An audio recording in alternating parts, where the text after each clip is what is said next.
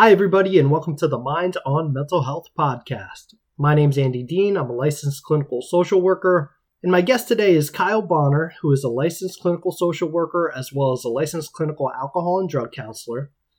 Kyle is the diversity and inclusion specialist at Penn Medicine Princeton Health, as well as a therapist in private practice in the central New Jersey area. Today, Kyle and I discuss trauma in the gay community and different roadblocks that sometimes prevent them from getting effective treatment. So I hope you guys enjoy the podcast and find it helpful.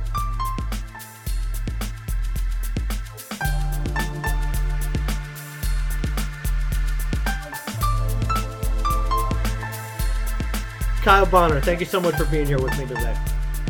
Hey, Andy. Thanks for having me. Of course.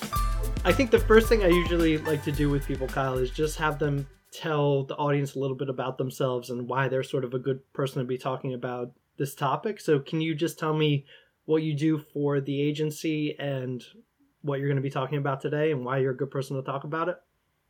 Absolutely. So my name is Kyle Bonner. I am the specialist of diversity, equity, and inclusion for Penn Medicine Princeton Health. In addition to that, I'm also a licensed clinical social worker and licensed clinical drug and alcohol counselor. I began my career at Princeton House, actually, Andy, if you recall. I recall. I remember running groups with you. Yes, very true. Our young adult days, Yes. or adolescent days. Adolescent days.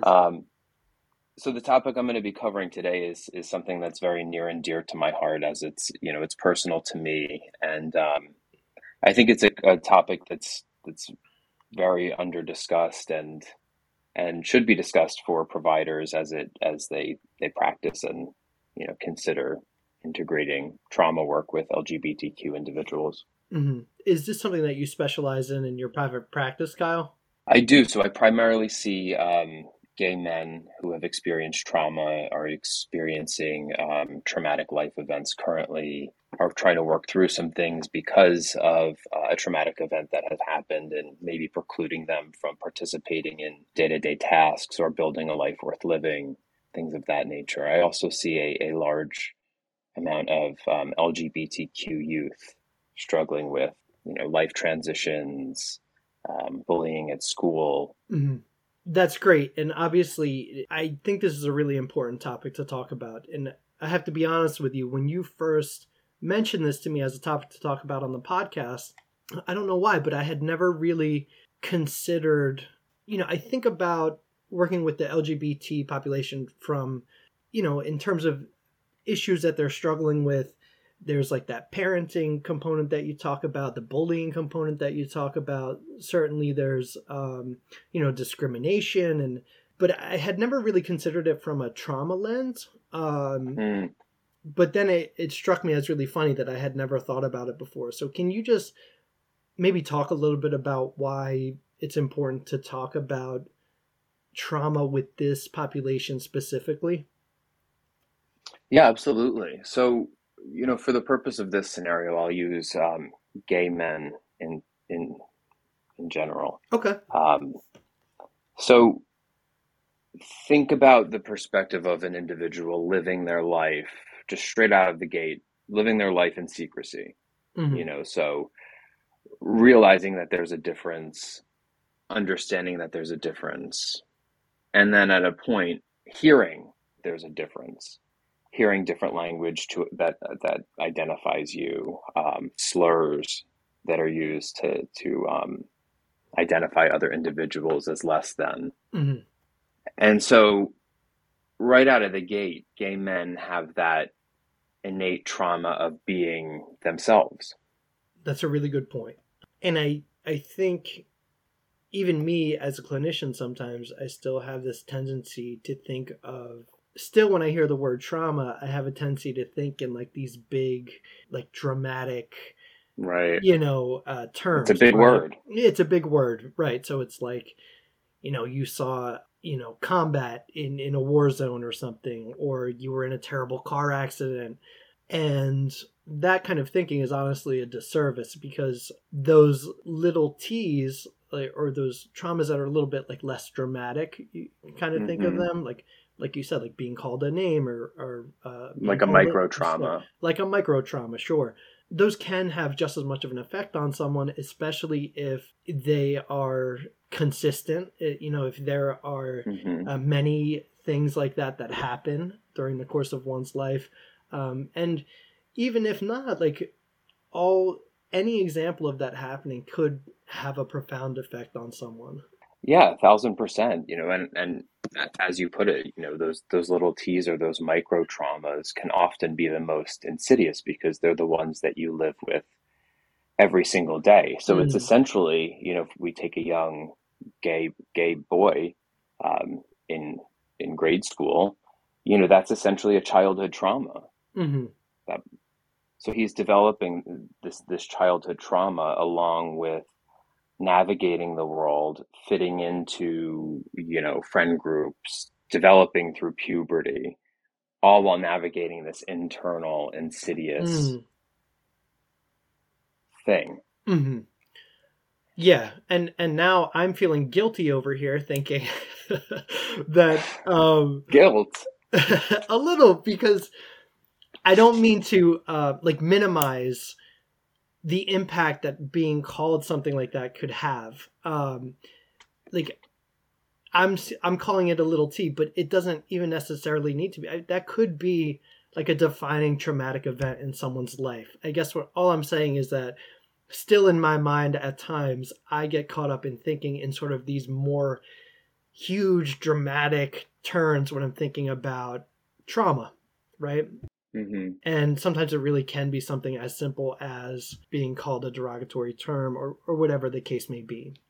And as with any trauma, my concern always becomes the behaviors that follow. Totally. And I think in gay men specifically, sometimes those behaviors can manifest in extremely ineffective ways.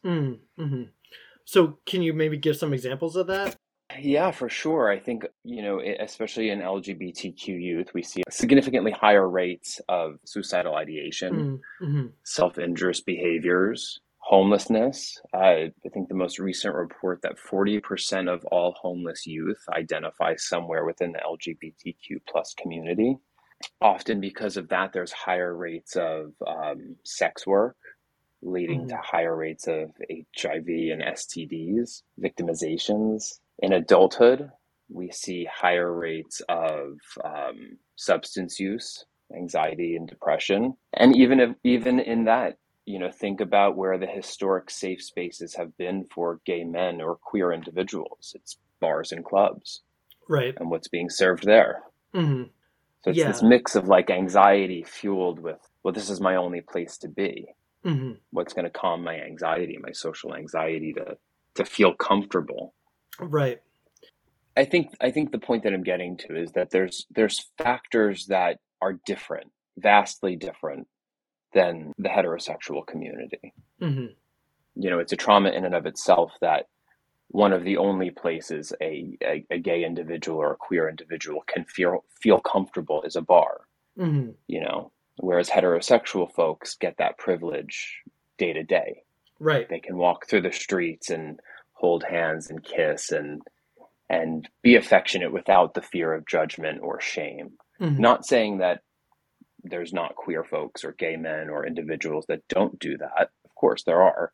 However, there's always that question, that wonder of who's watching, what's the reaction going to be. Right. So you're essentially always at this elevated state, re-traumatizing yourself. No, that's an excellent point.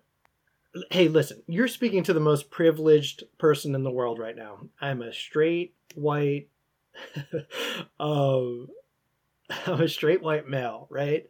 So I don't have to consider, what are people thinking when I'm walking down the street with my arm around my wife, or when we're being affectionate in public, or any of those things. But a lot of times with oppressed groups, they do have to take all these things into consideration because, look, let's be honest, there can be a real fear there for their safety sometimes. I mean, for their emotional safety as well as their physical safety, right? Yeah. So just... And the shame that comes from that. The shame that comes from the shame that comes from a life of exclusion where an individual can see that couple walking down the street holding hands, kissing, be affectionate, Hmm. possibly have the same thing, but not have the comfort level to do so because of the shame, because of, lack of conversations or lack of visibility. I can't recall myself growing up seeing a ton of positive representation on media or in public view of gay men. Yeah, same. Gay men have historically been made out to be a joke on movies and television Hmm. and in real life. It's the punchline. And nobody wants to be the punchline. So you fly under the radar. Yeah, it's either the punchline or like that's their only defining characteristic, right? Like Yes, of that's course. they're not like a well-rounded person in these movies or TV shows. It's just like that's the thing. It's like the gay guy. Yeah. You're either the gay BFF, super flamboyant, or, you know, just gay. Right, There's not absolutely. really there's not really any much depth to that. Yeah. Now, this is a total sidebar, but have you seen the movie Bros? I did see the movie Bros. I What did did see the movie what did Bros. I watched it with my fiance what did a few weeks ago. what did you think? I liked it. It's cheesy. It's hokey. It is what it is. But it's a rom com. Yeah. How much depth is there in You've Got Mail or Right, right, right. Sleepless in Seattle? Yeah, yeah, yeah. But would you say that that was a more positive representation of gay males? I would. I think that they did a really good job sprinkling in some cultural references that people may have not known about, or Nice. yeah, it was certainly nice to see. I got to tell you though, even myself and my partner can attest to this. I was uncomfortable watching it at times. Really? Yeah, there Huh. were points where I was uncomfortable watching it of just like I think worrying what the audience we watched it at home, but like Hmm. worrying about like what other audience members might think. How so? For me, I think it was the visibility. I'm not used Mm. to it. Hmm. I'm not used to having a movie where the entire cast is queer Hmm. or the leading man is a really funny, quirky, goofy gay man like myself. Hmm. I don't see that. So it's new. And as Right. with anything, change is uncomfortable. Hmm. But it was an experience. But as I was reflecting on it, I was like, wow, why was that? Why did I feel uncomfortable by Yeah, that? yeah, yeah. But hey, I mean that makes total sense, right? Like you said, I mean it's new. And as we just said like a minute or two ago, neither one of us can really remember seeing anything like that when we were growing up, right? Yeah, No, I think nothing Will and even Grace was like the first one. yeah, yeah, yeah. I'm wondering if there's a difference between how trauma looks or presents itself in gay men as opposed to straight men or straight women. Like, does it look differently with gay men? Yeah, so I think it manifests in a couple different ways. I think that the behaviors that come from the traumatic experience are different. I think that the isolation that often comes within the queer and gay community can add to that. Mm. Again, like the higher rates of substance use and the availability of Hmm. that, and also like the lack of resources. Hmm. So any individual, not any individual, but most folks can find a trauma program or providers that are specific to them, and get a general understanding of who they are. Hmm. For gay men, there could be other layers to it. There could be a sexual trauma that they may be uncomfortable experiencing. There could be familial trauma they're not comfortable sharing. There could be domestic violence, Hmm. and individuals may preclude themselves from calling the police or getting help because they fear that they're not going to get proper service. Hmm. It's not that it looks or manifests different. It's just that the the steps to restore and the steps to get better are vastly different because there's much different roadblocks. For example, like you and I are both in a men's group, and they suggest, well, go a great activity, a great sober activity is to go join a softball team, Hmm. right? Well, you're like, oh wow, yeah, that's a great idea. I never thought of that before. But like for me, well, maybe I have a history of being bullied on team sports. Maybe I'm nervous. Mm-hmm. Maybe I'm nervous that if I joined, they're going to make fun of me, or I'm not going to Mm-hmm. be feel. So like, there's a lot more tact and providing different skills. What are some other examples of roadblocks that this population might sort of come into contact with? Well, I think group in general, therapy in general, finding a compassionate provider. Let's take group. I mentioned group first, so let's take a group setting for instance. Mm-hmm. If I'm in a men's trauma group, how do I know what the tolerance or the acceptance level is in that group? Right. How am I going to comfortably share that I'm in an abusive relationship with my partner who is a male? Mm-hmm. How may I feel comfortable processing sexual traumas with a therapist who isn't comfortable hearing some of the how can I go to a physician without being asked irrelevant questions for care? Some suggestions of like coping skills. If I were to take if you and I are in a group together, suggestion might be, oh, go participate in a group sport like softball or a kickball team. Mm-hmm. Whereas me, if I'm a gay man, maybe I've experienced bullying as part of a group sport, or might feel shame associated with that. I think shame is a big thing that precludes a lot of gay men from participating and feeling part of the larger community. Mm-hmm. So I think what I'm hearing you say, and this is what I was trying to get at before, is that you're really talking about two different kinds of roadblocks, right? There's the concrete roadblocks to treatment itself, whether that's like knowing that you have a provider who's empathetic to your situation, that is understanding, that you can actually trust to talk about things and they feel comfortable hearing it. And then along with that, it's like if you're in group therapy, how comfortable are the other group members hearing you talk about it, and how comfortable are you bringing this stuff up with these other group members? Right. So there's sort of that piece, like the very specific treatment piece, and then there's the work. So again, if I'm trying to better myself, or if I'm trying to learn a new coping skill, and somebody maybe a straight man could feel more comfortable joining a softball team, whereas with a gay man there might be sort of all these other considerations.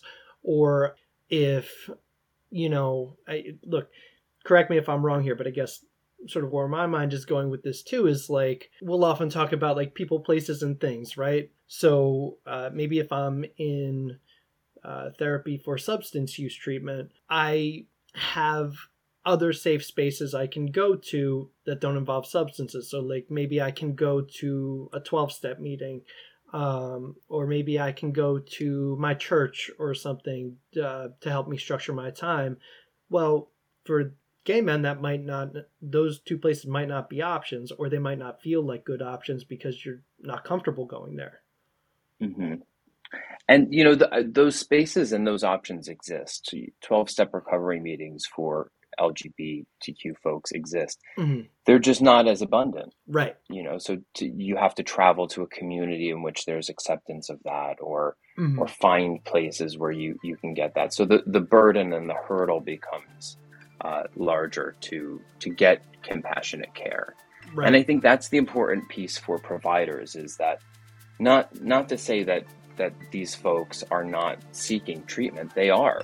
They're in need of treatment. They're hoping and looking for change. However, these are some considerations that may preclude them. Okay, thanks so much for tuning into the podcast. We just wanted to take a minute to give some resources in addition to Kyle's private practice. One of the easiest things Kyle and I feel that people can do to find an LGBT-friendly provider is go on psychologytoday.com, type in your zip code, and then filter the results by LGBT+. That should give you a list of therapists and counselors in your area that specialize in LGBT issues. Another resource people can check out is glma.org, and Kyle would also recommend the book The Velvet Rage by Alan Downs. So I hope you guys enjoyed the podcast, and we'll talk to you next week.